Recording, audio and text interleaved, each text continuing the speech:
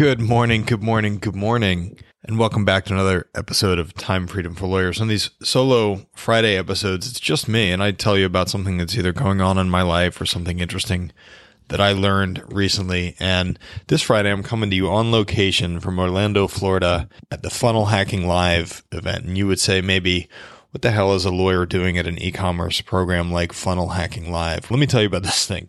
This conference, 4-day conference that really the schedule runs like every single day from 8 in the morning to 10 o'clock at night, is an entrepreneurial tour de force. And if you haven't gotten to attend a conference that's outside of the legal profession, you are missing out on the entrepreneurial engine of America, which is these young men and women who have built incredible businesses in niches that you would not even think are income producing businesses. And holy shit, the ideas that you can rip off and duplicate from them and put into practice in your high dollar per hour skill law firm will just blow your hair back. So what I'm going to do today is share a couple of takeaways that I have just from day one of the conference. I'm recording this 6 a.m. Thursday morning. I'm up early to do this because the rest of the day is jam-packed and I'm not going to have any time to record later in the day. So just from day one of the conference coming up. Welcome to Time Freedom for Lawyers, where the goal is to become less busy, make more money, and spend more time doing what you want instead of what you have to. Bringing together guests from all walks of life who are living a life of their own design and sharing actionable tips for how you too can live the life of your dreams. Now, here's your host, Brian Glass.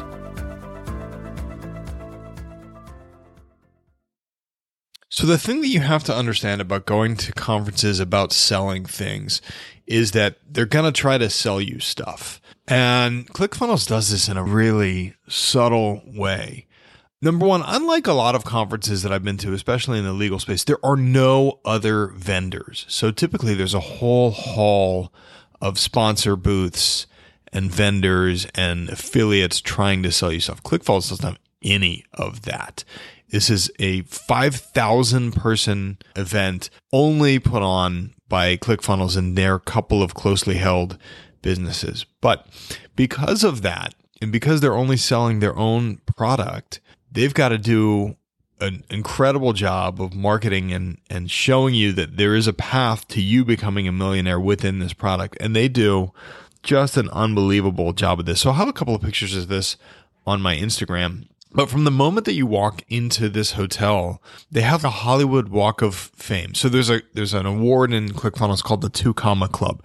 It's for people that have sold $1 million worth of whatever your product is, whether it's a coaching program, a mastermind, or a digital product. If you sell $1 million worth of that product through the ClickFunnels channel, you get a 2 Comma Club award, which kind of like a golden or a platinum record goes on your wall and is there for you to look at for all time to remind you that you made $1 million out of this program. But the other thing they do is they have this Hollywood Walk of Fame where everybody who's earned a 2 Comma Club award in the last year gets their name on this Walk of Fame. And I swear to God, there must be 1,000 people who have this award.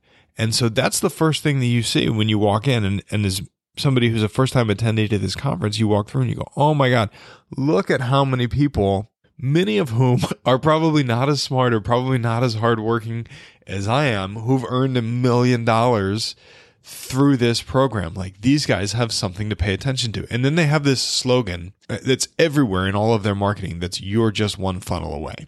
You are one sales process away from having your own 2 Comma Club award, from earning your own $1 million through this channel. Now, the thing is that this does attract a little bit of the hustle porn bro culture. And so there are a lot of guys wearing t-shirts like millionaire in training or show me my money. And there are guys in the event Facebook group who are saying things like, I spent my last dime to be here. And that scares me, right? When you're living on the edge like that. And I'm worried about a culture that attracts people like that, claiming that it is easy, because you're putting on a 4-day event exactly because it is not easy to do. It is not easy to sell people stuff online.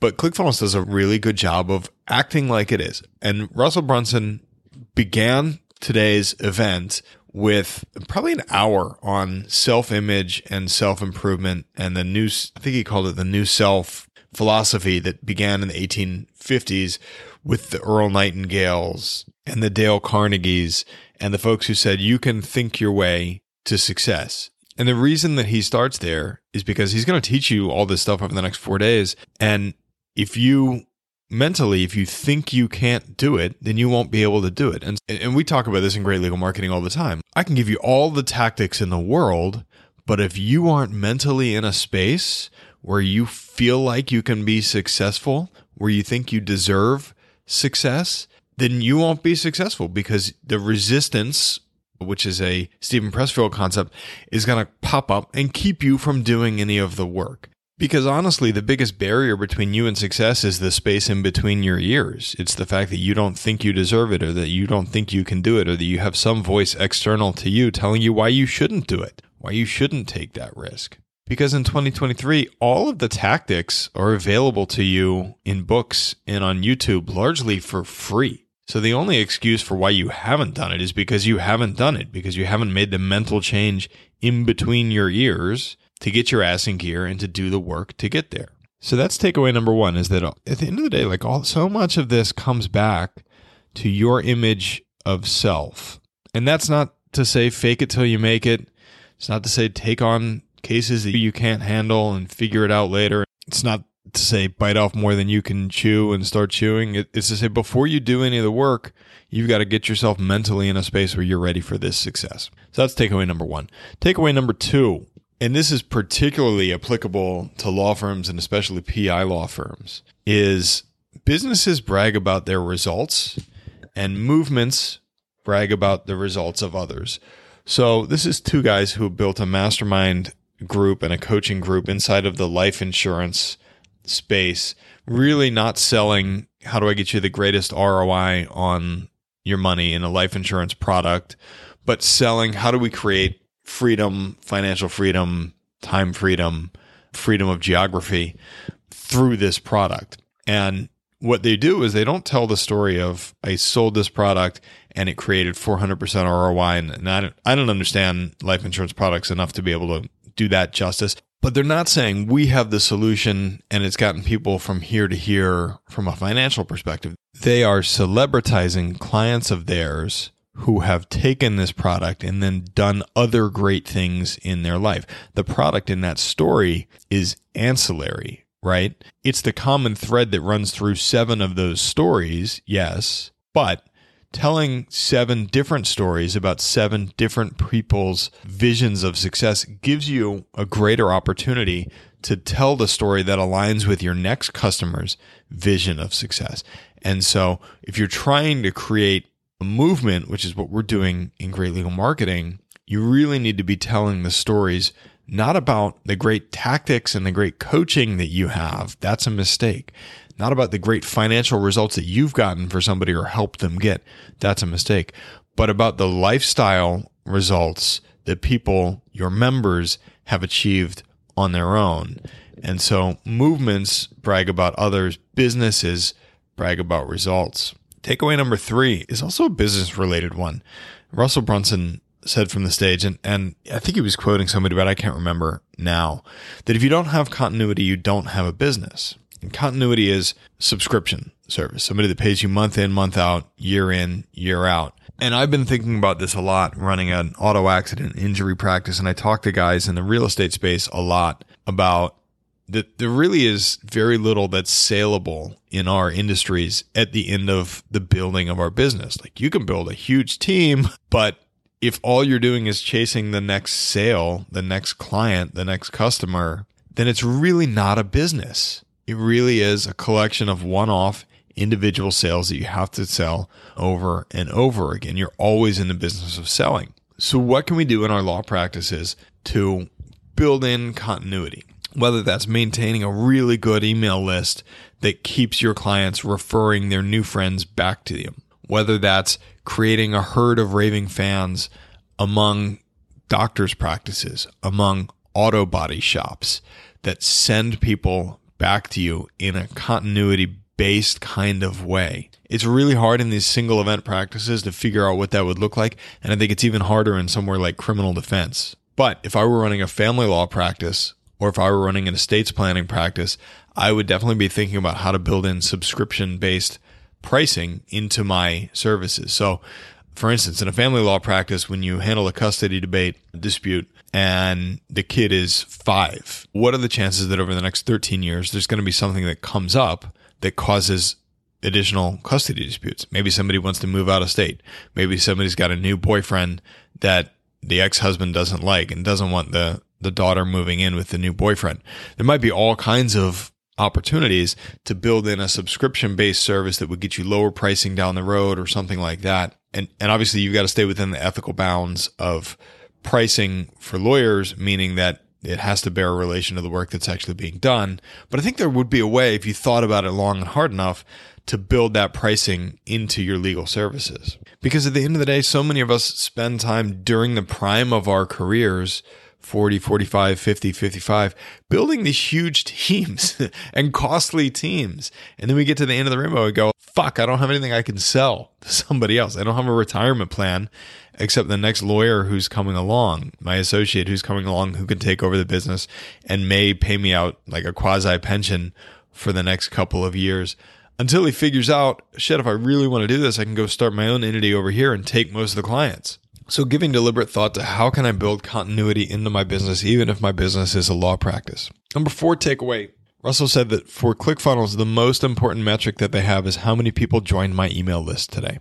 Their number one KPI is not how many sales did we make, how many people bought on the order bump page. It's not what is our subscription number. It's how many people joined my list today. And I think so many of us think about the tail end of our buying sequence. How many times did I make the phone ring? What was my Google Ads cost per click? And then once people called, what was the conversion ratio of my intake team on those phone calls? So few of us think about the early part of that sequence though. Like, how can I acquire more referral sources? By putting people onto my list, by getting people who are interested and know me, like me, and trust me to pay attention to me more often, either through a physical newsletter, which we send out at the law firm, or an emailed newsletter, which we send out at Great Legal Marketing.